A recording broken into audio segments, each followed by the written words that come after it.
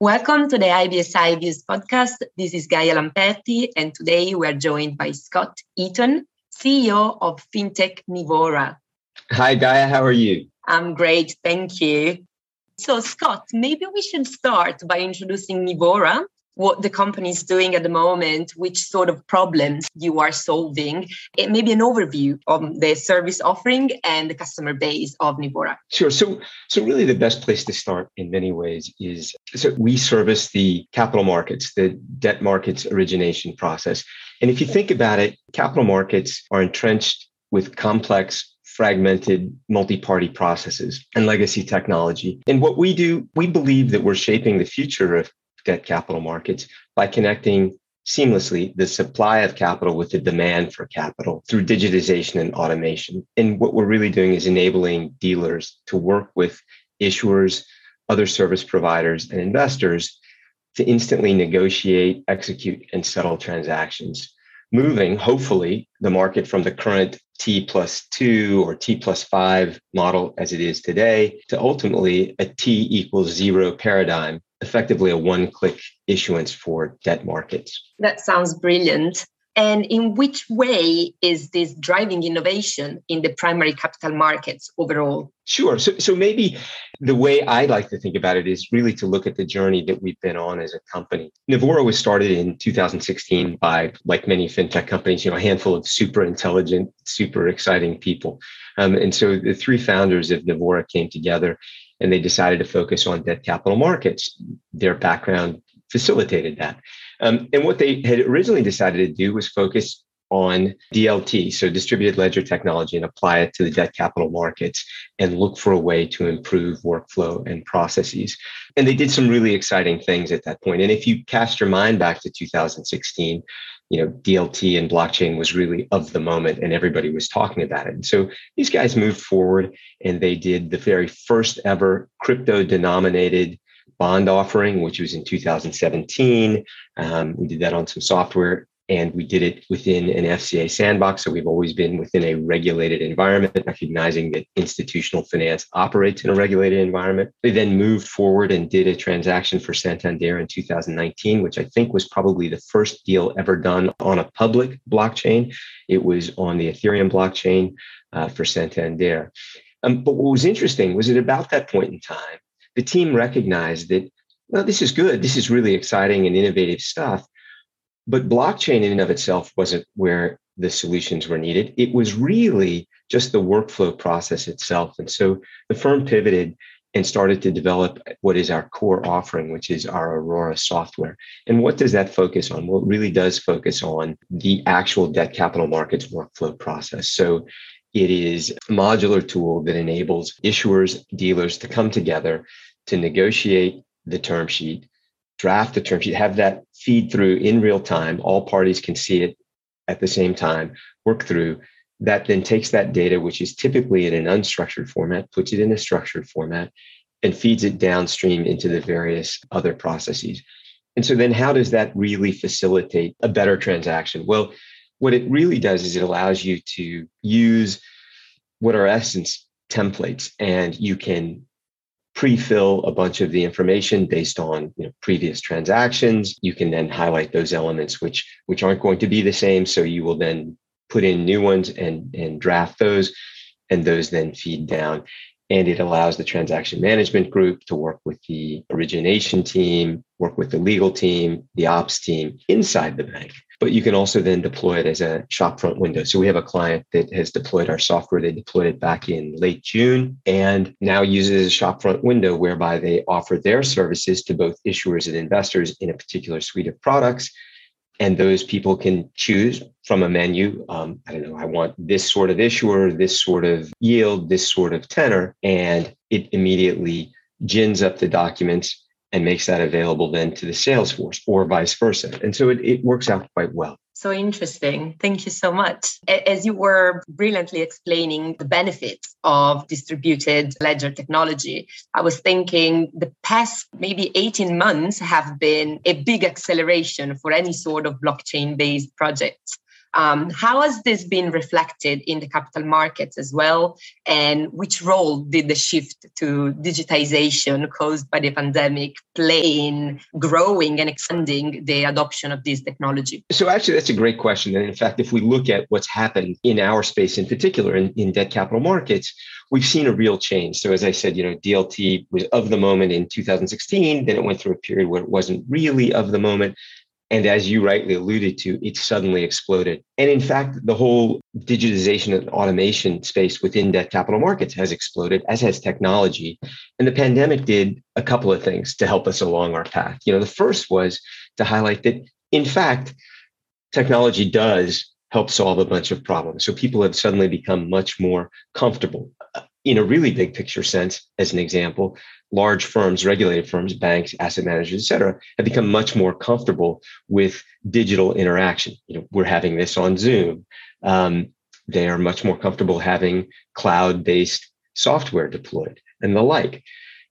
We've also then seen a move towards more focus on the origination process and an electronification of that. And we have new competitors entering the space.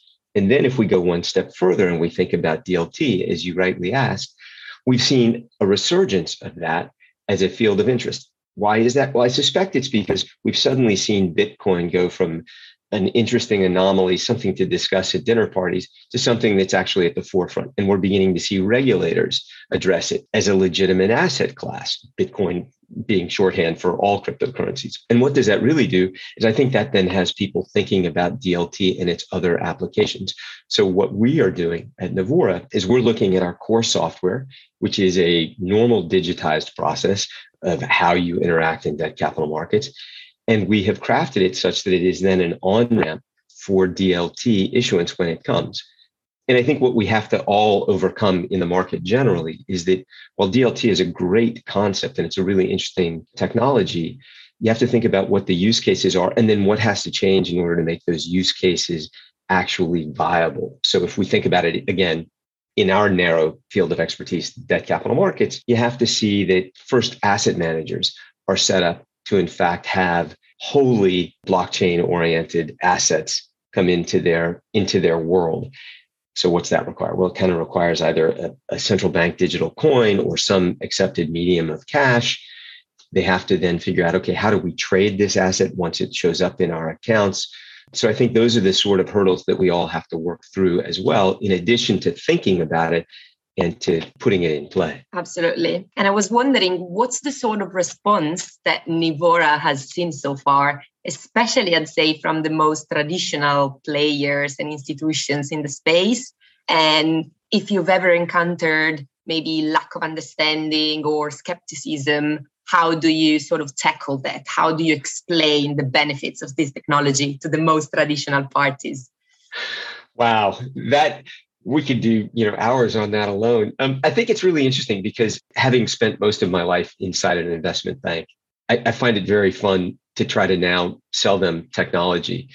And one of the problems is that I think banks are just inherently reluctant for anything new. And why is that? Well, because new comes with risks, both operational risks, capital risks, a whole bunch of other things. And so it's hard to clear that first hurdle and get people to understand, okay, well, look, this is the technology. This is what it does. Here are where the risks are. And here's what we've done to mitigate the risks. So I think it's an interesting journey to try to convey those things to people. But what I think is also really interesting is the amount of self-education and the amount of internal innovation that's going on at banks, at asset managers. So what we've seen over the last, probably 24 months, maybe even a shorter time period, is banks have started innovation teams, and they've started teams that are focused on new technology. And they're not always integrated into the business per se, but they are part and parcel of the bank. And the idea is, okay, these groups will be charged with looking at these new technologies, figuring out how they fit into our existing businesses, whether they're a threat to the business, a help to the business, where we could, as a bank or asset manager, profit from them. So I think it's interesting that our journey so far has been one of education in the early years, one of greater acceptance now. And now it's really about saying, okay, well, here's our technology. Here's how it plugs in and helps you. And having people say, okay, yes, I understand. Here are our hurdles, or no, I don't understand. can you explain further? But I do see a greater acceptance of the whole path where it just wasn't the case even, 12 to 24 months ago.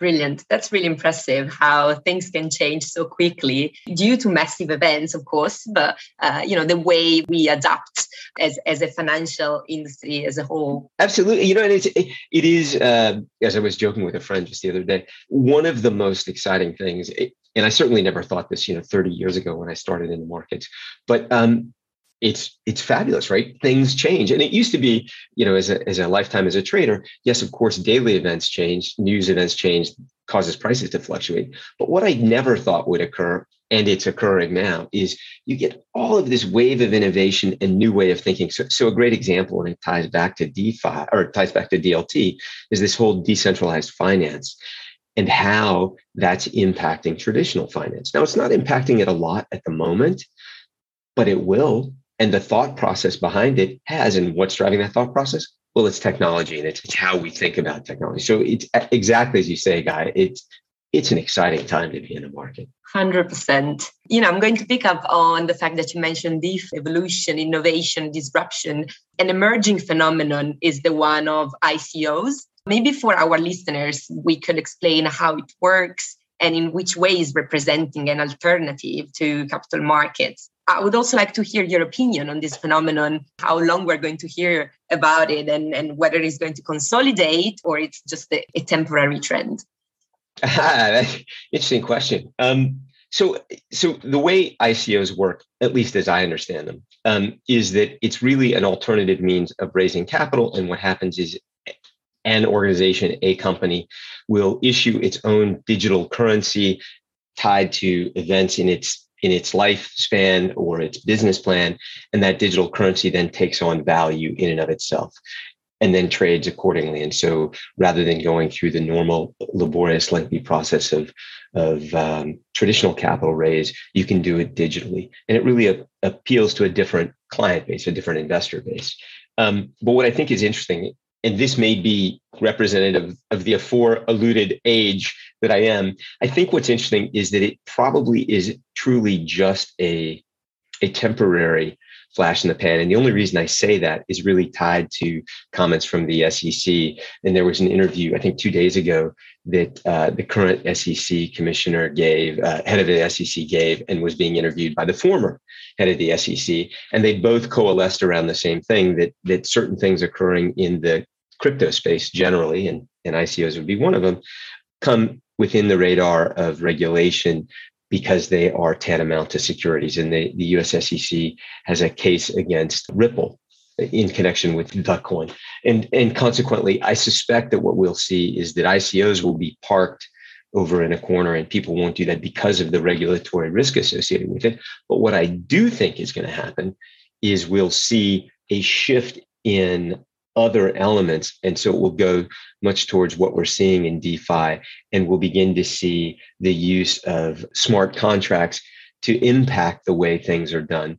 And then I know you have mentioned in some of the stuff that we talked about beforehand, SPACs. And SPACs are another alternative way of raising capital away from traditional things. And I saw a stat this morning, which I couldn't get the numbers on, but it looks like something on the order, and I'd need to go check, but something on the order of 60 or 65% of IPOs in the US this year were done on SPACs as opposed to the traditional IPO process. And it's really because it's a faster way, less laborious way to get to the capital markets. And I'm going to, use this opportunity to ask you, I've never fully understood. I've read so many articles about it.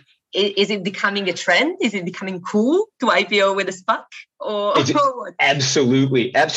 And it's super interesting because there are a whole bunch of moving parts to it. But and I think, and this can tie back into Brexit and other interesting things, because you're now beginning to see, the UK rules change to facilitate SPACs where they hadn't been really permitted beforehand. And so you've seen, I think, the first SPAC done on the London Stock Exchange in the last month, I believe. You see it happening in other jurisdictions, and it is absolutely a trend. And I think what it highlights is, markets are fast. If you make it hard for companies to raise capital, or it's not hard, but if you can provide an alternative that's faster and less burdensome, markets are like water, right? water flows downhill or flows to the spot of least resistance, well, markets and capital and money kind of does the same thing. And so I suspect that that's what we're seeing with SPACs as a vehicle for capital raise. Brilliant. Thank you, Scott. This was a super interesting conversation. And I would like to conclude with some predictions for the future, maybe in terms of trends and, drivers of innovation in capital markets, but also how Nivora is going to respond to that. So any particular projects you guys are working on, or basically what's on the horizon at the moment? Sure. So look, predictions, my crystal ball is about as muddy as they can be.